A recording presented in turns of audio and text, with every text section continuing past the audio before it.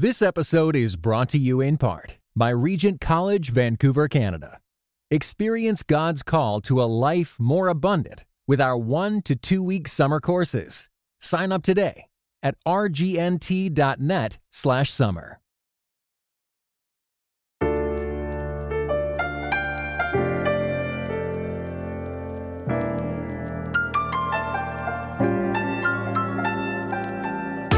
Welcome to The Cartographers, a podcast that charts our changing cultural landscape and provides hope for 21st century Christian leaders.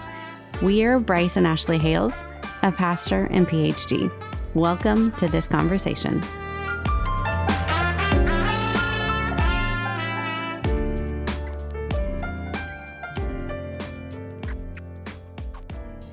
Well, today we are talking with Christopher Watkin. Chris teaches French studies at Monash University in Melbourne, Australia, and is the author of the new book, Biblical Critical Theory: How the Bible's Unfolding Story Makes Sense of Modern Life and Culture.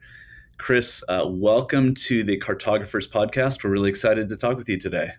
Thank you, Bryson. Hi, Ashley. It's lovely to be with you. Yes, thanks. So, Chris, I've really been looking forward to this conversation because I think your book was my favorite book of 2022. I feel like I'm supposed to play it cool, but I hope I don't fanboy out too much. Here, really excited to talk with you. Let's start with the title of the book. I've seen this happen on more than one occasion, where a friend will maybe be sharing your book on Facebook, and inevitably it feels like somebody in the comments will express some concern about the critical theory part of the title. And critical race theory having become such a kind of culture war hot button issue in the last couple of years. Can you just give us a sense for what your project is here and what you mean by the term biblical critical theory?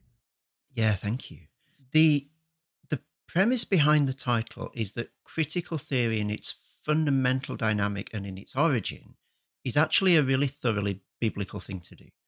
So I mean critical theory in the sense of taking a step back from the way things are in society, from the status quo, and critiquing the way things are in view of something better, a vision for a better society. And if you think about where that whole idea comes from in our tradition, that there are huge biblical influences. So the Old Testament prophets, for example, within Hebrew society, take a step back and say, these kings are not doing a good job. You don't get stuff like that in Babylon or Assyria, or if you do, people are killed really quickly. But there's this very odd institution of the prophets in Hebrew society. And then, of course, Jesus is a very harsh social critic in his day, excoriating the Pharisees for what they're doing and the religious leaders of his day. And also then in Christian history, in the history of the church, if you try and find the first time in the Western tradition that someone takes a whole society, takes a step back from it, and critiques it, I think you'd be hard-pressed to find anything earlier than Augustine's City of God. And the reason that he can do that is that he's got a better view of society, a better vision of society that's not coming from Rome itself, but it's coming from the Bible. So that gives him a critical standpoint to look at Rome and say, compared to the beautiful city of God that comes out of the Bible, this city of Rome is obnoxious and repulsive. And it's that position of being able to stand back from society and say, I've got a vision for something better that is fundamental to critical theory. You can't critique something unless you know what's wrong with it. And you can't know what's wrong with it unless you've got a vision of what's good and what's bad. And that's why I think critical theory in that sense is just fundamentally Christian. And it is quite hard to get an angle on the society in which you live to critique it if you think that society is all there is. If there is no reality outside it to give you a perspective on it. And so I think the enterprise of critical theory is thoroughly theological and thoroughly Christian. And therefore, in a sense, saying biblical critical theory is just recapturing, if you like, repatriating what is originally and fundamentally a Christian impulse. It's really fun because back when I was starting out my PhD in English, I went to the University of Edinburgh in Scotland, and there was a group of us there, all Christians, scholars, women from Germany and England and lots of different countries. And we started a reading group about, how do we read Derrida? How do we read Foucault? Like as Christians. And so I'm so excited that you have created this resource, because there was a lot, I think, in my own graduate work where I was presented all of these tools of the academy on the one hand, but nothing that was comparable for Christians on the other hand. Would you say something about that? Is the ways in which your own work is bridging your faith on the one hand and your academic interests? I'd love to say something about that. It's so odd, isn't it, that there aren't those Christian resources there because the Bible is bubbling over with this sort of thinking. So the way that I try to unpack it in the book is that what all of these different critical theories, Derrida, Foucault, the other people you were reading, is on one level they're trying to make certain things viable, certain beliefs viable. So look at the world this way. This is possible. A sort of caricatural example of that is Marx. You read enough Marx and you can see how a revolution can happen, whereas before you'd never thought something like that was possible. They're also trying to make certain things in the world visible. So the feminist theorists will say, look at the way that women have been repressed in society over all these centuries. Notice that, don't let that fly under your radar anymore. Make it visible. And they're also making certain things in the world valuable, like prize this, prize that for someone like Derrida, the transgression of norms, the disruption of identity. You should want that to be valuable. And among all the things that the Bible's doing, and absolutely, it's the word of God that makes us wise for salvation through faith in Jesus Christ. It's the sword of the Spirit, all of that. And also, it is making certain things viable and visible and valuable. So, you might, and a lot of people today do, just laugh at the idea of trusting the God of the Bible. That's just not viable. Like, there's no context in which that category makes sense. But you read enough of the Bible and you realize what it would mean to trust this sort of God who makes this sort of promises. It becomes viable in your world. And the Bible makes certain things visible as well. There's the beautiful psalm, isn't there? The heavens declare the glory of God. You might never have looked up at a beautiful sunset before and thought, wow, isn't God glorious? But the Bible teaches you to see that, makes it visible for you in that sense. And of course, the Bible also makes certain things valuable. You can't read far into either the Old Testament or the New Testament without seeing what a valuable thing it is within a biblical frame to serve other people. And you may never have thought that serving other people was something you should desire for your life. I certainly didn't when I was young, before I read the Bible. Like, why on earth would you do that? But the Bible shows you how valuable that is. And in that sense, the Bible is acting in the same way. It's doing the same sort of things as these critical theories are doing, obviously with very different results. It's making different things viable, visible, and valuable, but it's still doing that work.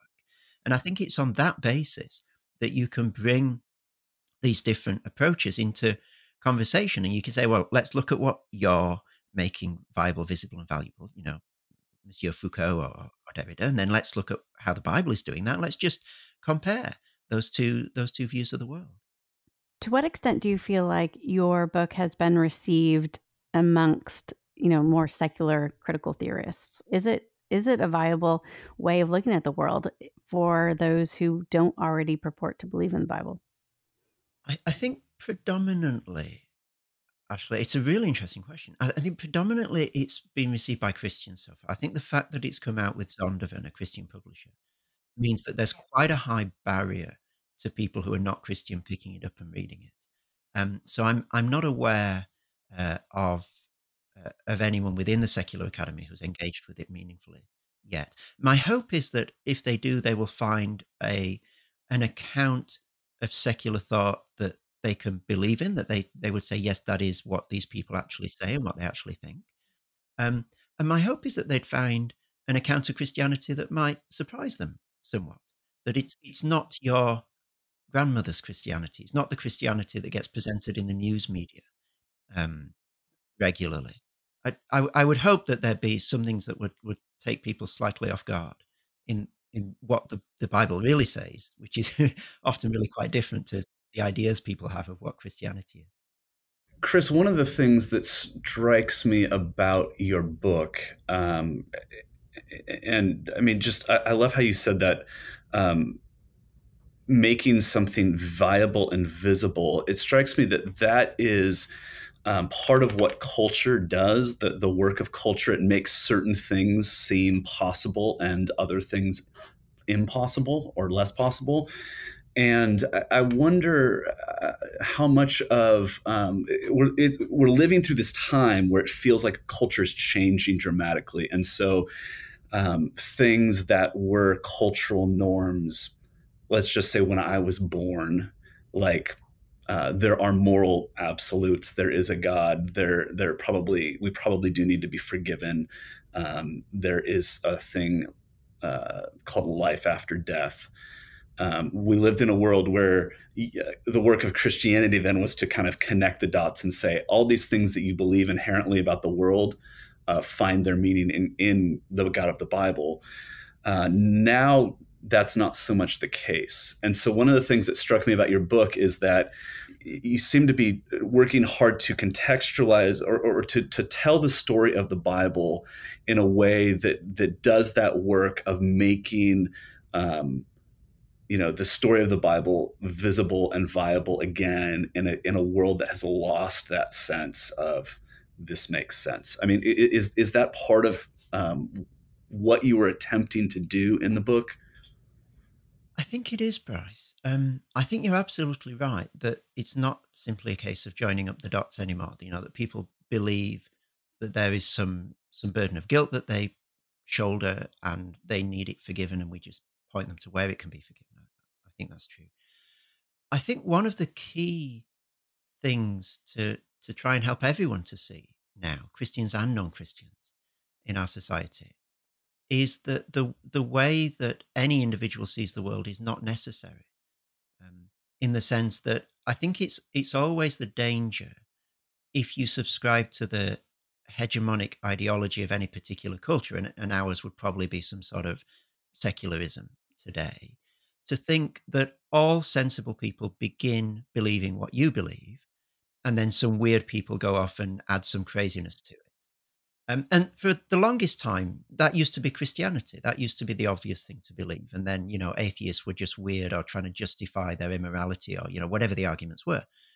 But now the shoe's on the other foot. And it's a temptation, I think, for secular people to think that secularism is just obvious and self-evident and only crazy people believe other stuff.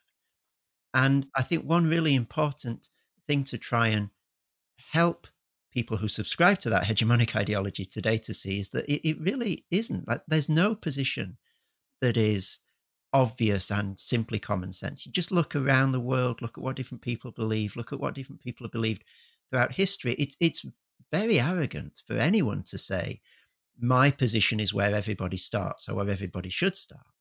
And then, some people go off the rails. It's quite an uncomfortably imperialistic gesture to say that.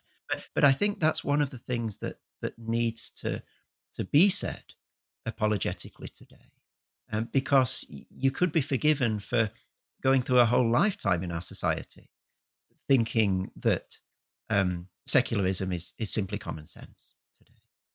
Mm-hmm. Yes, that's really a powerful point. I really appreciate too in your book just some of the terminology that you're teasing out. This idea of diagonalization. There's so many syllables in that word there. But you talk about that idea that pointing out, for instance, that our culture often wants to present two opposite positions or ideas in this sort of dichotomy. And maybe even thinking about the way in which we could think of secularism as, in one box and kind of religious thinking or in another box, and not actually seeing that they interact in any way. And so you're saying what the Bible does actually is gets us out of that sort of ways of thinking through this process of diagonalization. So could you help our listeners just understand, what does this look like? What do you mean by that term? And secondly, maybe give us an example of what that would look like in, like, you go to your neighborhood book club or something, and you're presented with a different idea from someone who comes from a very different world and life view than your own. How do you use diagonalization in that moment? Yeah, thank you, Ashley. One example of diagonalization, I think a powerful example, one that I've been convicted by as I've been thinking about these things recently, is the way in which the the beautiful account of humanity in Genesis 1 holds two things together in harmony that get ripped apart and opposed to each other in our culture. So, in the image of God motif, you've got the idea that human beings have a rare dignity. Of everything in the whole creation, only human beings are in the image of God.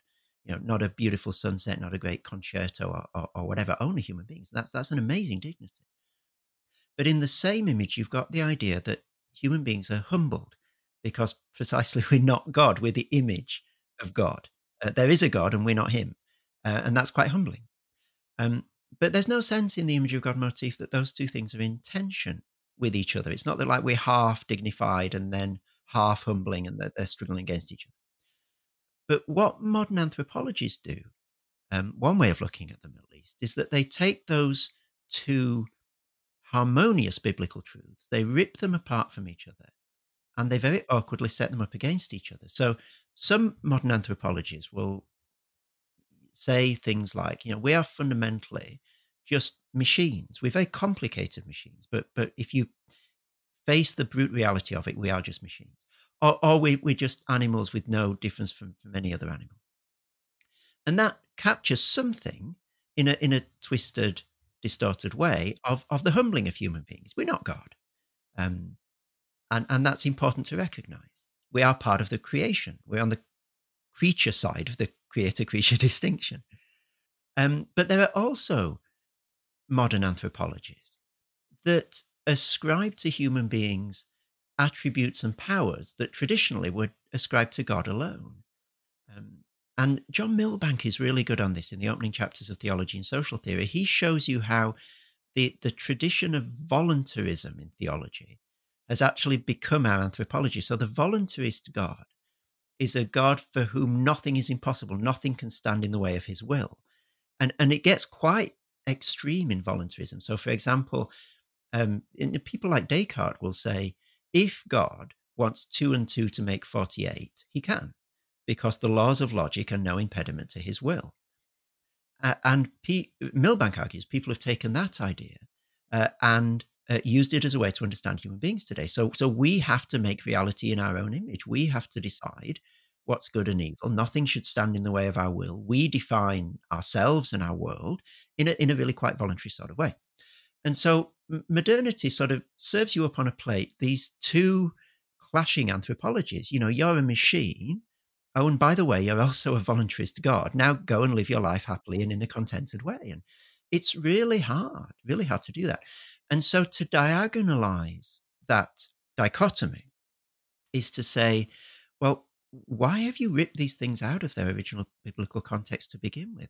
There's a beautiful harmony to be found between the humbling that you're trying to get at by saying we're machines and the dignity you're trying to get at by making us gods. But you've messed up the relationship between them. So now there's just a clashing sort of violent relationship between the two. And so to diagonalize them is not to split the difference. And I think this is what some people get wrong when they try and get their heads around my term diagonalizing, or other people have called it the third way. They think it's just splitting the difference between what's out there in society. So, saying something like, oh, well, we're half machines and half gods, or something like that. And of course, that's a silly position and it deserves to be rejected. But that's not what I'm trying to say. What I'm trying to say is that modern anthropology dismembers and rips out of its original biblical context certain biblical truths and then sets them up against each other. And what we've got to do is, if you like, find the first way, get back to the original biblical truth, rather than just split the difference between what we find out there in society. And what's maybe just a quick, how do we begin to kind of prime that muscle? I think a thorough sort of bathing in the scriptures, so to speak, is just so incredibly helpful. Getting both the sense of individual books and passages, but also developing our sense of the sweep of the Bible storyline. And I think this is what Augustine does so impressively in The City of God. He's got such a command of the shape of the biblical story that he can bring it to bear really precisely on different things that he's seeing out there in the Roman world. And as he tells the story of the Bible, he tells it in such a way that it shows you the inadequacies of Rome. And so I guess if there's one thing to do, it's really to become more and more familiar with the biblical storyline and its nuances and its contours and its multi-layered, multifaceted way of presenting things. And then I suppose to be on the lookout for dichotomies in modern society. Not everything is a dichotomy, and of course, not all dichotomies are false. That would be, reductive to say, but there are a lot of them. And I think modern society in particular thrives on constructing dichotomies. And once we're primed to see them, there are a lot of them out there to find.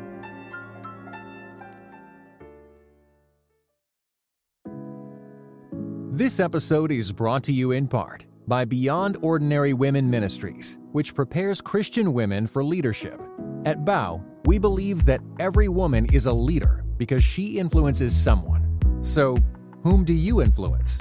Do you mentor a woman? Serve in the workplace? Or do you lead a small group, teach the Bible, or even lead an entire ministry? No matter who or how many you influence, our free online resources will help equip you. Our videos, podcast episodes, and articles from experienced women leaders will encourage you and perfect your leadership skills. They offer wisdom for dealing with ministry pitfalls, current biblical issues, health for your own soul, and insights for shepherding others well. In addition, BOW offers Bible studies designed to connect women of multiple generations. They provide a challenge to both women new to the Bible and those wanting to dig deeper. Be our guest and browse all of our free resources and low-cost Bible studies at beyondordinarywomen.org.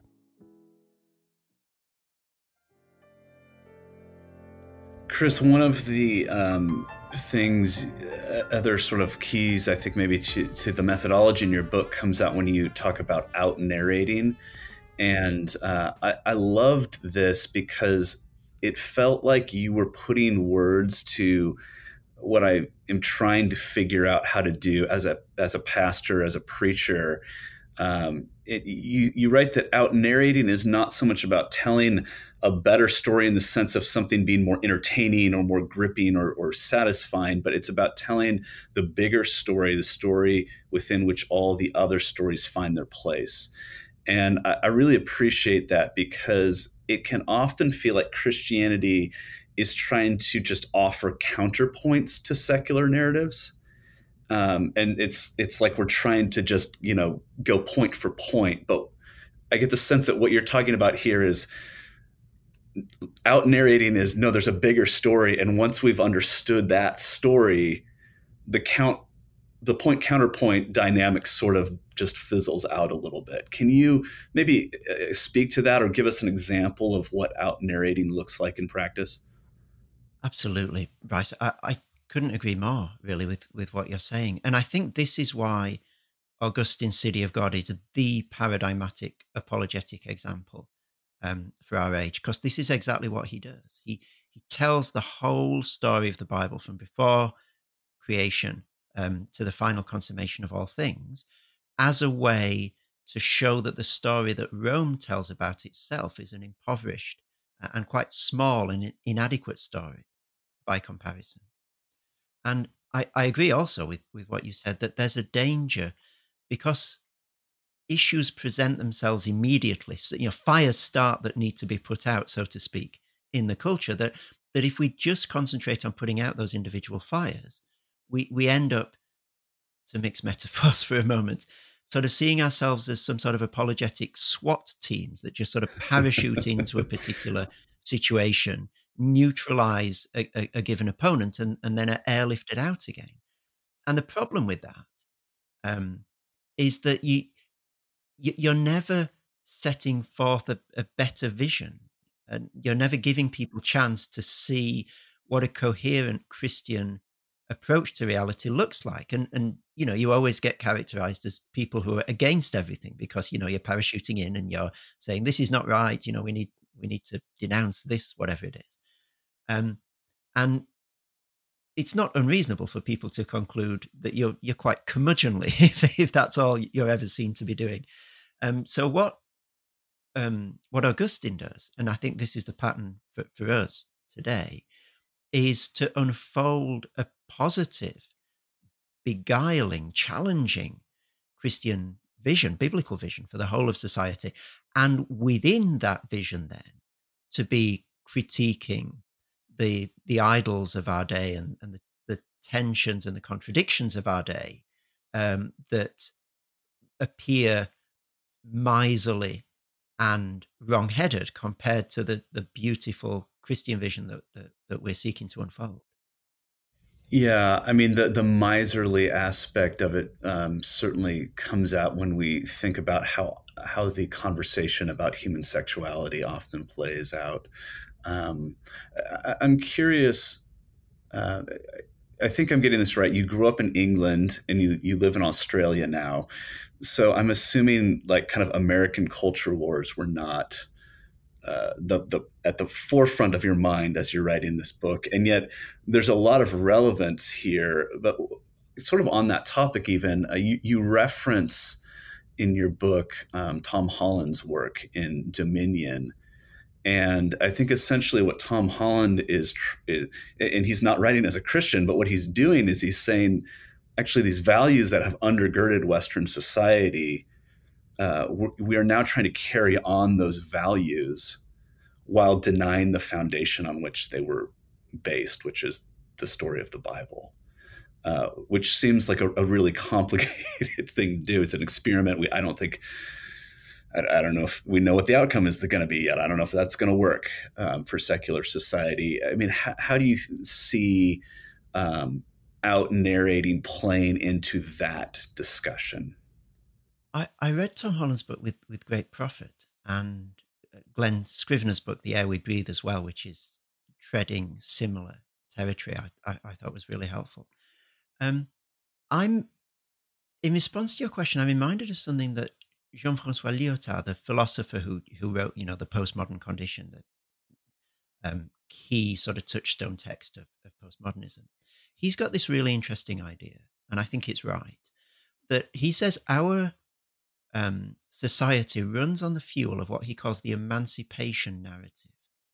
In other words, we see ourselves as those who understand ourselves to be those who are, sorry, this is a long sentence, constantly being emancipated from something or other. And we see that as our identity, and we chart our progress in terms of these successive emancipations.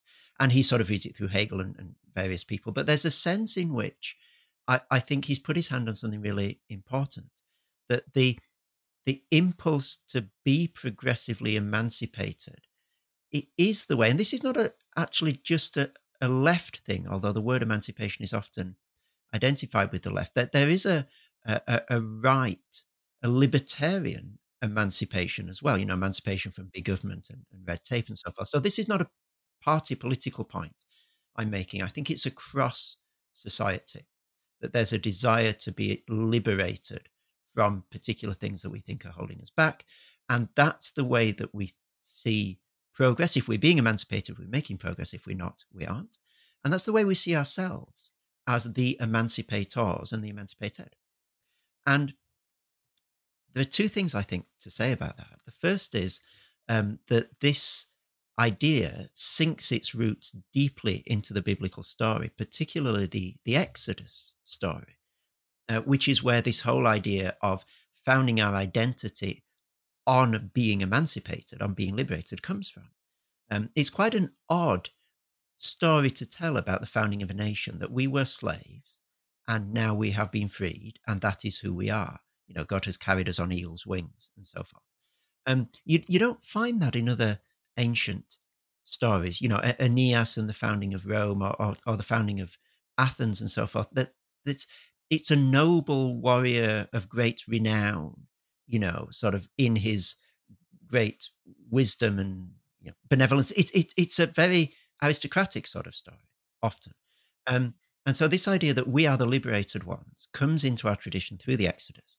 And there are a couple of really good books on this. Michael Waltz's Exodus and Revolution and John Coffey's Exodus and Liberation tell the story of how this motif then comes to shape the modern world really quite profoundly, and how Exodus language keeps popping up at key moments in the development of our society. And we read ourselves through this narrative time and again.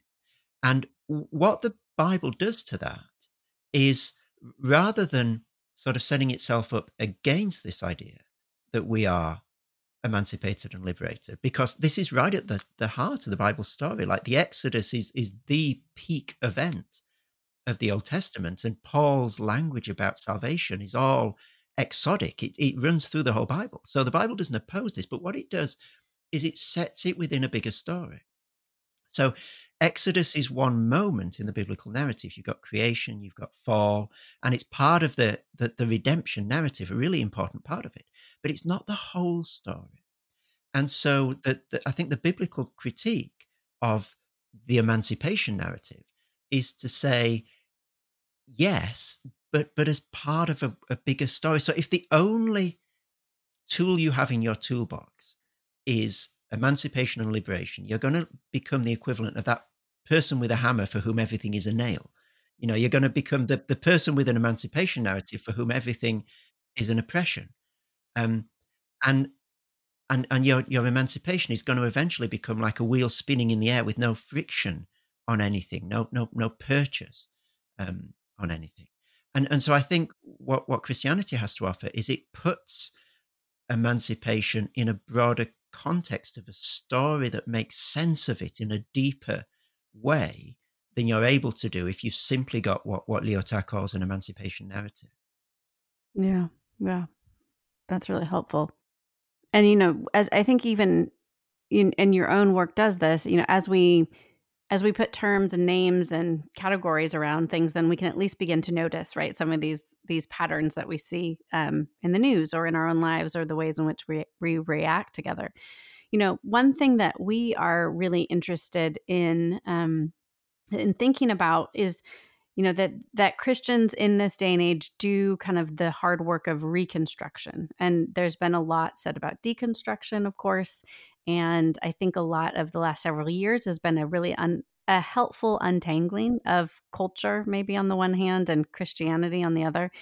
And yet often we can tend to think that any sort of critical theory is only a deconstructive work, or at least any modern critical theories. So how, but what you are trying to do, and we've talked about this in our conversation, is to say, to bathe in the scriptures, right? To hear and re-enchant our imaginations with the story of the Bible, so that there's actually something worth building upon. Help us to think how, as Christians in this cultural moment, we can both, of course, be untangling, but more than that, be actually, telling that better story. What does that look like? And maybe kind of a sidebar question might be, how do we begin to use some of your own good thinking and work that you've done for preachers, for leaders, for folks who are saying, oh, this is really fascinating information, but I do want to be transformed so that I look like a different neighbor in my normal life? I think to the question of how to not stop critiquing and yet also cast a better vision, the answer really, I think, is there in Paul's treatment of his ambient cultural values in 1 Corinthians 1. So he brilliantly does both of the things that you were suggesting there, Ashley. So first of all, he says, um, uh, Greeks seek wisdom, Jews demand miraculous signs. We preach Christ crucified, foolishness to the Greeks and weakness to the Jews. So he's setting a hard contrast, a hard antithesis between the message that the Bible is bringing and the culture, um, and in a sense denouncing the culture as he does that. But then a couple of verses later, he also says that the foolishness of God is wiser than human wisdom, and the weakness of God is stronger than human strength. And at that point, he's, if you like, doing the fulfillment piece and saying that these cultural values find their ultimate and resonant fulfillment in the cross of Christ. So if you really are serious about looking for wisdom, you Greeks, you need to come to the cross, because that is the fullness of the wisdom you're seeking. And if Jews, you really want miraculous, powerful signs, then you're going to find nothing more miraculous or powerful than the cross.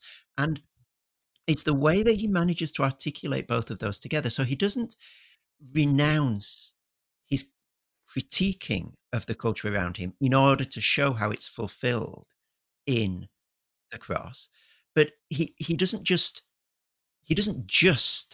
renounce and critique. He also shows the Jews and the Greeks how to have the fullness of what they're searching for in Christ.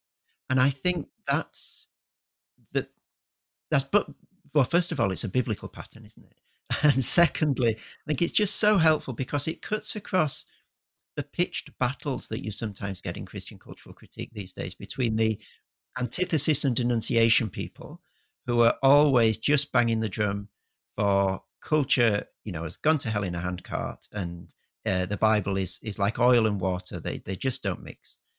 And then the other sort of fulfillment people, who are always desperate to try and get alongside culture and say what you're looking for is really found in Christ. Just look for it a bit harder, and you'll find it in Him. And then those two groups end up throwing stones at each other. Paul shows how both of those have their place in a full-orbed Christian cultural critique, but you can't miss either of them if you want to be fully and richly biblical. So that would be the model that I certainly try and follow myself, and that I would commend as a way to try and come to terms with what's happening in culture. The second question you asked as to how these ideas can help pastors and so forth, I find myself a little bit ill-equipped to answer because I'm not a pastor myself. So, fools rush in where. Bryce, you can jump in here, maybe. Yeah, Chris, as we kind of think about maybe moving towards the end of our conversation, even I'm just interested in talking about how listeners might make use of your book. And it's a very thick book. It could be a little intimidating, perhaps, but I can imagine several ways that your book will be really useful depending on who the reader is. But so I'm a pastor. It strikes me that one of the really important things that you're doing is you're asking the so what question.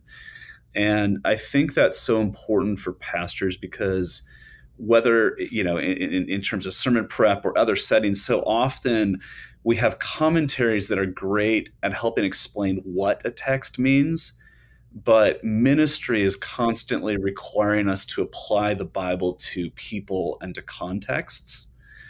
And so I wonder if you see that as a particular need in the time that we're living in to help Christians not only be able to articulate sort of the what of Christian theology, but also to be able to bring that biblical wisdom to bear on the issues that we face culturally.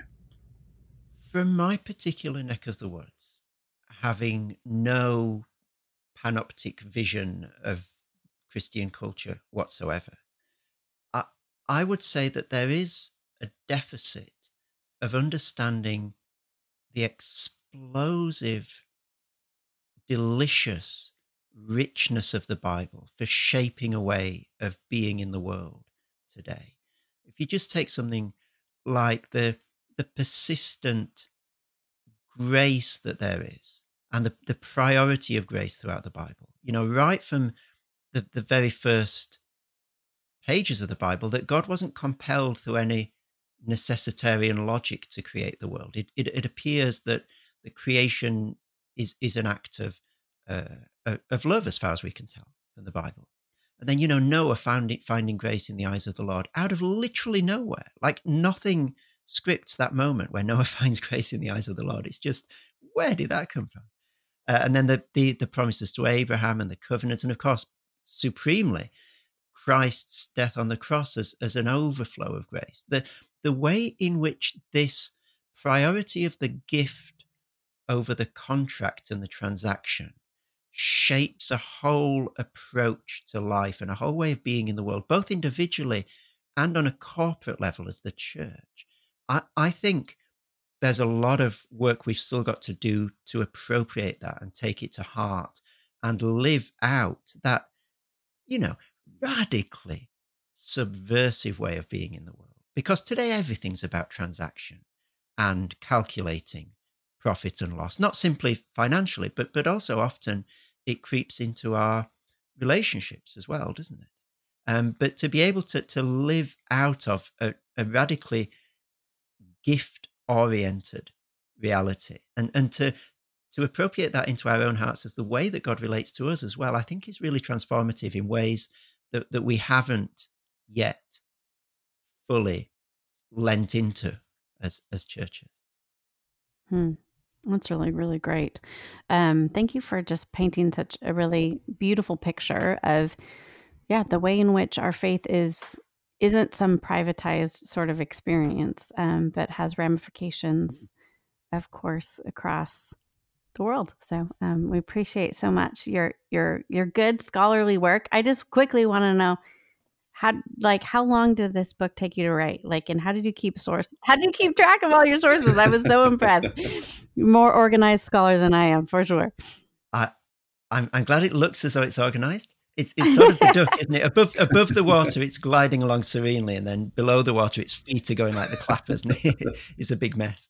I started writing it in about 2015, I think, and on and off since then. So it's taken a while. Well, thank you. We appreciate your good work, and we look forward to hearing more. Thanks so much, Chris, for being with us. Thank you so much, Ashley. Thank you. Bye.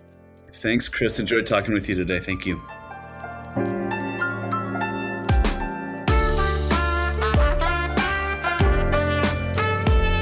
The Cartographers is hosted by Bryce Hales and Ashley Hales. It is edited by Nathan Michelle. The Cartographers is a production of Willowbrae Institute. Find out more at willowbrae.org.